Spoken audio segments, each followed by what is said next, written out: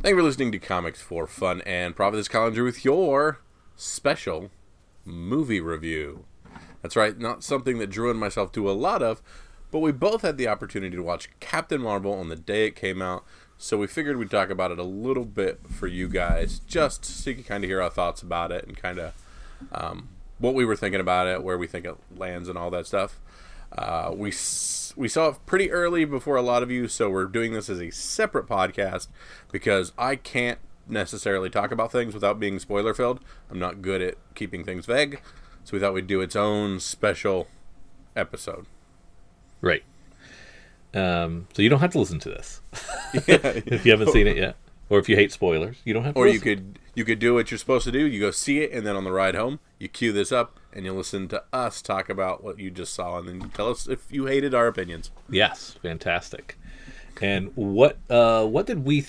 How do we do this? Do we take off the top that how if we liked it or we didn't like it, or do we want to walk through the movie and then give like a review score? How do you want to do it? Doesn't matter to me. I'm not Okay. really sure what the best thing to do is. Let's talk through it a little bit. Okay. I liked them. Not bearing the lead. I enjoyed the movie. I liked it. The first hour, 45 minutes or whatever of the movie, I thought it was horrible. I really did not like the whole, I don't know who I am. I'm having weird micro flashbacks and all that stuff. Well, it's a 2-hour movie, so you hated half of it. I hated half of it. But Okay. when I left going, all right, I'm ready for Endgame. But, man, the beginning of that story was horrible. It was the kind of writing tropes that we hate, where you start and then you backpedal the middle and then you tell the story in flashbacks. Man, I hate that stuff. Now, that being said, I don't know that I know a better way to have done that with the 6-year gap and the way they wanted to do it, and then and their quote-unquote reveal, that she's not a Kree. But it did not flow well. It wasn't real coherent, Yeah. easy to follow, or any of that. Okay. I also liked the movie a lot. Mm-hmm. I definitely get that it was slow in the beginning, and I would have been happy with a good old fashioned. This is Carol Danvers as a young girl, and I wanted to see her Top Gun movie. Is what I wanted to see. yeah, and then she crashes the plane, and then the alien captures her, the Kree guy captures her, and then go. They can flash through her training as a Kree, and then Yeah, that's if you're going to speed through anything, have it have been the Kree crap. the stuff where she was on the Kree mission, because that was not action packed. That was really slow. I was a little lost Yeah, as to what we were doing. but And- you don't get the reveal that the Kree are bad and and Skrull. the and Kree Skrulls are good. Kree are good, Skrulls are bad. That's how what we think at the beginning. Mm-hmm. And so, I guess that, yeah, I just don't. I think it would have worked better if they would have just told a linear story. Yeah, and you also don't get the reveal of you're just a human. True, but I mean, I still think we would have saw Jude Law being a bad guy from a mile away. Yeah, absolutely. Right. Correct. So yeah, that I think as just telling it as a linear story, who she is, she the awesome character, very female empowerment. I can see the little girls watching that and wanting to go as Captain Marvel for Halloween and being excited, and it was really, all that stuff was great. They just kind of glossed over some of the childhood stuff to spend a little bit of too much time with her as a Kree soldier, foot soldier, and I didn't think it was that effective, and it kind of slowed the movie down to a crawl. And then with the very jumbled scroll mind reading flashback stuff, you got glimpses, but I didn't like the fact that we didn't spend enough time on what seemed like very cinematic movie moments. Yeah. Now maybe that would have ballooned the movie to 2.5, 3 hours to do that. But I think that would have been really effective. Yeah. Okay, so yeah, that was, and that's, you're right. That's 45 minutes of the movie. Yeah. I didn't look at my watch. Was it really? You think it was an hour before we got to the actual fun stuff? Yeah. Well, it's depending on where you think fun stuff is, because we hit 1995, and I'm just like, oh, I love this time frame, Blockbuster Video, and that was early on. But we were still convoluted and not great at that point. Because she still didn't got into it. Yeah, she still did not know who she was, and had vague memories and saw herself in a photograph. And we had the de-aged Coulson and de-aged Nick Fury. Seeing Coulson in this movie just brought joy to me. I don't know why. I just loved that. Yeah, the audience was with you. Yeah. The audience was with you. Do you remember the biggest cheer in the theater? It was at the end, wasn't it? Stanley. Stanley got a big, his cameo got a big round of applause. But then we got a great applause for later, and we got and then one of the credit scenes got a big round of applause as well. Yeah, very much so. So, yeah, there was some spontaneous eruptions of joy from the audience. Packed house, very nice. Yeah, set some Thursday records or whatnot, I believe. Yeah. Like 21 mil on a Thursday or something. It's on track to... 12, something like that, I can't remember. On track to do 155, 160 over the weekend, which is respectable.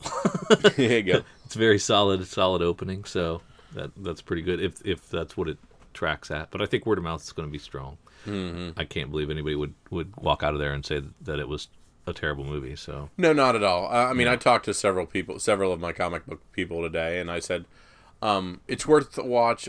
You know, it sets the table nice for Endgame. I won't probably ever watch it again, though. I don't know. Blu-ray, maybe, or Netflix. Netflix. Yeah, I just can't set me. No, I'll never watch this movie again.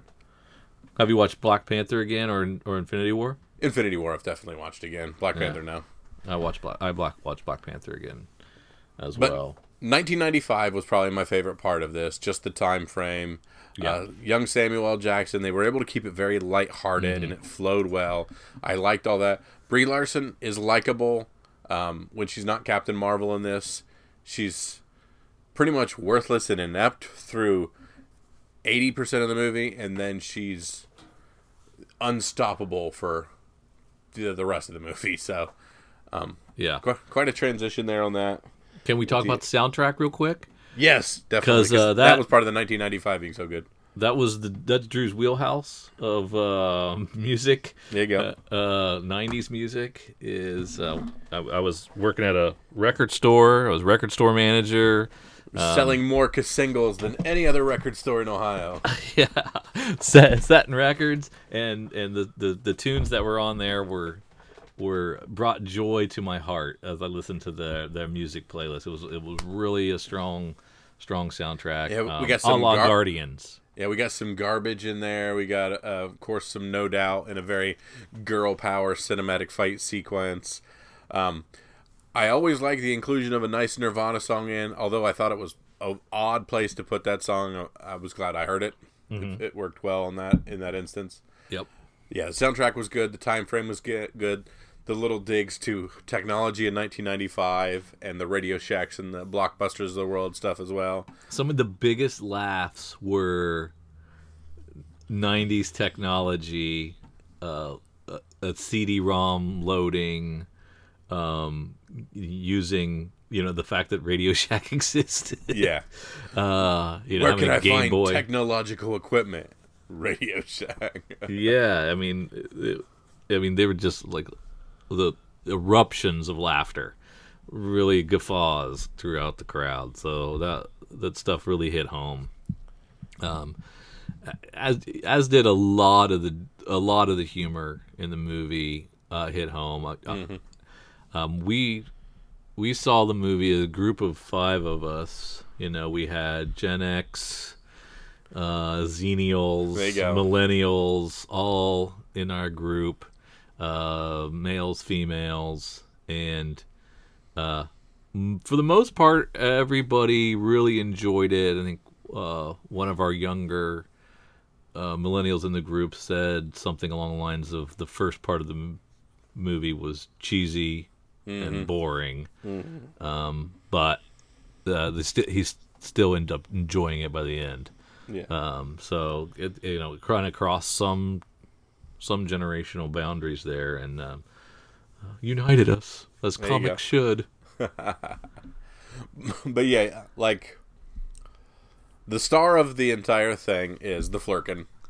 That's the star of the entire thing. Full disclosure, Kyle is a cat person. Yes. He loves the cats. Yes. So was half in the bag for that cat anyway, Yes. whether it was a Flurkin or not. Which I knew was a Flurkin. I was well aware that it was the Flurkin. Okay. I was well aware that Goose was a Flurkin. And since we are a speculation podcast, the first cameo appearance of a Flurkin in the form of Chewie is in Captain Marvel number 7 as the cameo appearance, and 8 is the full appearance of the Flurkin or Chewie, who we're kind of transposing as Goose. So those actually already have been moving fairly well. You can get 20 for the set of 7 and 8 plus shipping. Those should be easy to find. So I suggest you go out and get them and flip them now, because Goose probably is the mainstay character that you come out of here really liking. And not a whole lot of people realize that Flurkins are a thing, and they were essentially invented in 2015. Oh, so it's a Kelly Sue DeConnick run invention Yes, from her run? I think that's who wrote. Very cool. Yeah. Yeah, I didn't put that together, so it was all new to me.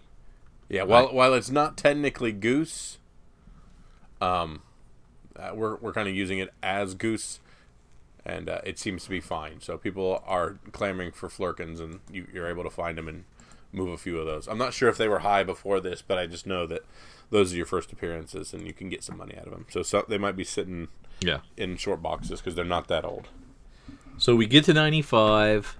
We're in the 90s, listening to the music. They got the cars of that era, and the nice Impala, and and we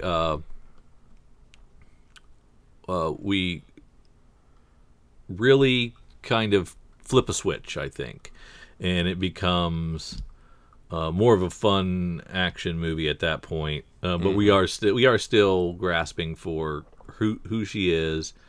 We meet up with her old buddy from flight school, and they reconnect, and that starts to. Is that when all the memories come back? Yeah, that's pretty much the point where it flips, because within 5 to 10 minutes of that, we get the Skrull thing as well.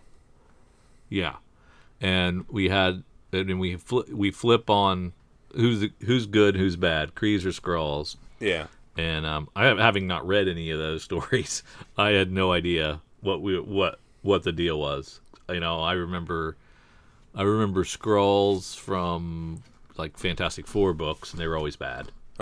So this was my first experience with a redeemable Skrull storyline, and it worked really, really effectively. I really thought it was really good and emotional, and you could really root for them. I thought that was a really cool touch. And then the lead Skrull, who you said was from somewhere. What else was he in? He was the bad guy on Ready Player One that I just watched again. Yeah, the owner of the bad corporation from Ready Player One. That's right. I can't remember his name, but he was really great. He had a lot of good comedic moments.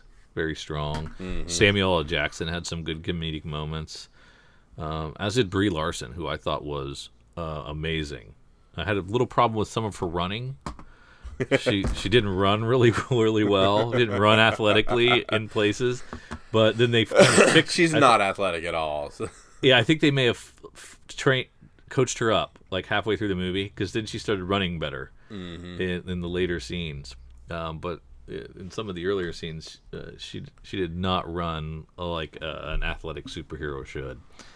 But yeah, it got better. And then she takes her, when we get to the point where she takes her power dampener off and unleashes the full fury of what Captain Marvel can do. Holy moly!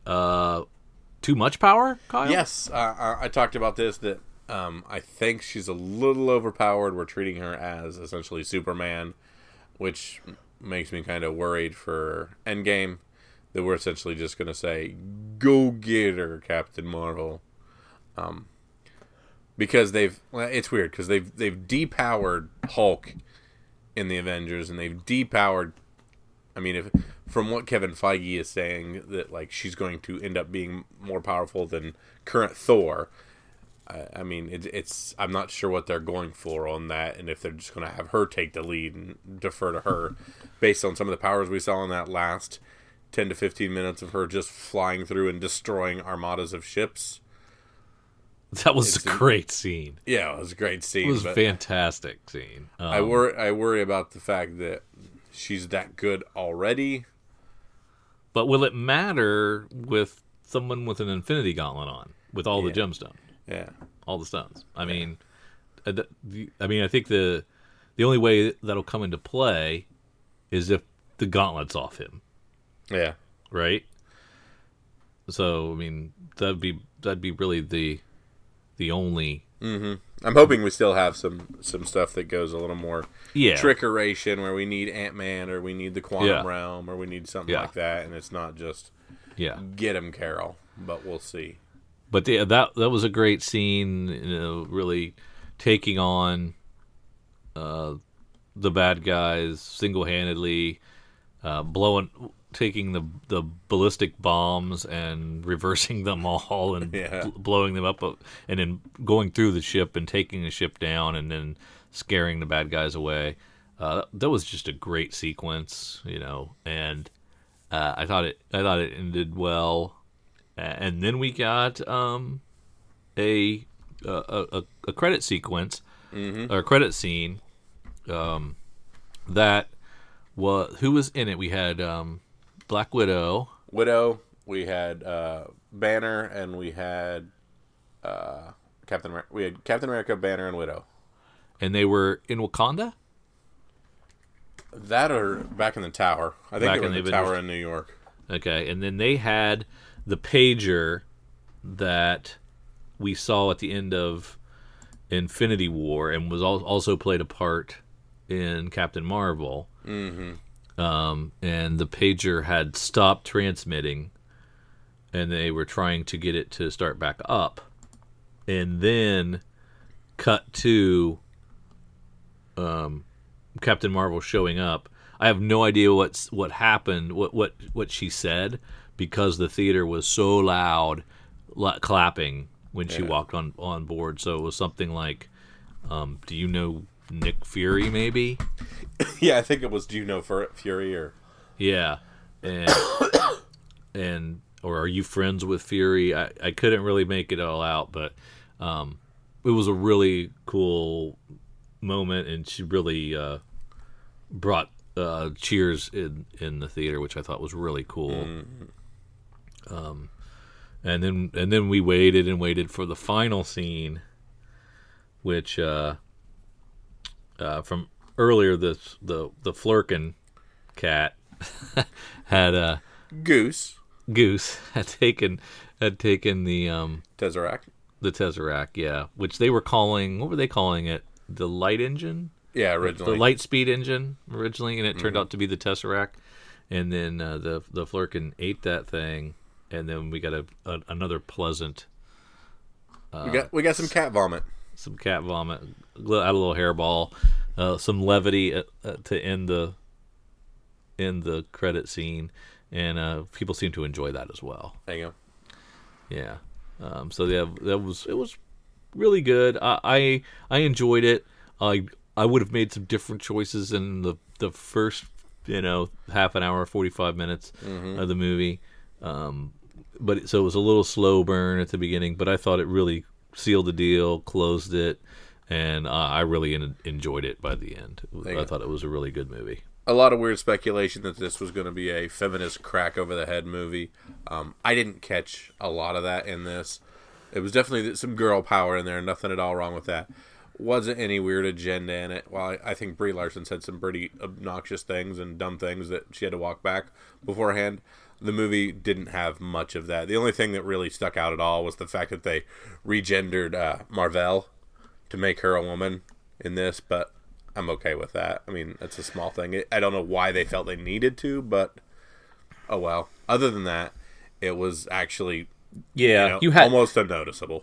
You had to be really looking for it. I mean, there was like one scene where her friend said something like, "Call me young lady again, and I'll, bury this up your ass," or something like that. And, and there was the flashback to Flight Academy, and you're like, you know why they call it a cockpit, lady, kind of thing. Yeah, so they showed some toxic masculinity on display in a couple of areas.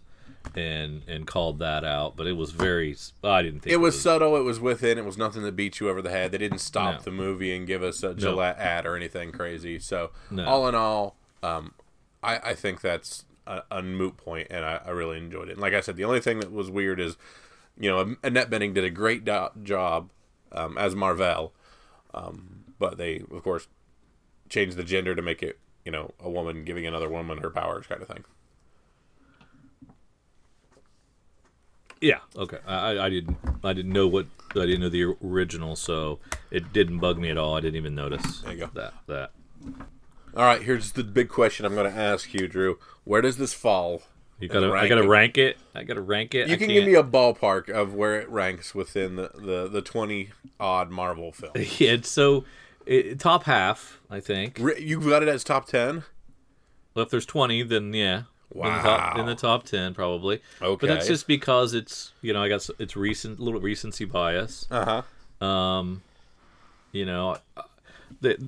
think a couple of the Iron Man and a couple of the Thors were not great, and a few of the Hulks were not great. Well, there's only one Hulk that counts as Marvel. So Norton Hulk is probably my least favorite of all the Marvels, and then Thor 1 and 2 are on the bottom as well. And then, for me, Strange is down there, and I've probably got this down in that same range. Although I do have it as a good movie. It's not better than either of the Guardians, any of the Captain Americas, the Spider-Man. I even have it better than...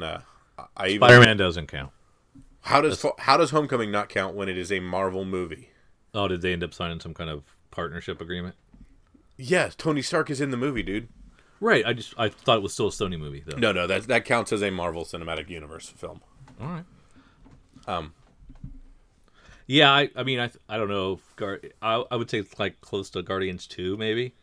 I have Guardians 2 better than Guardians 1, so I'm a little different than you on something. Okay. All right. Well, I wouldn't do that. So I would say cracks the top half. Okay. Solid flick. Really good bridge between the two Avenger Infinity War and Endgame. I didn't know how they were going to do that.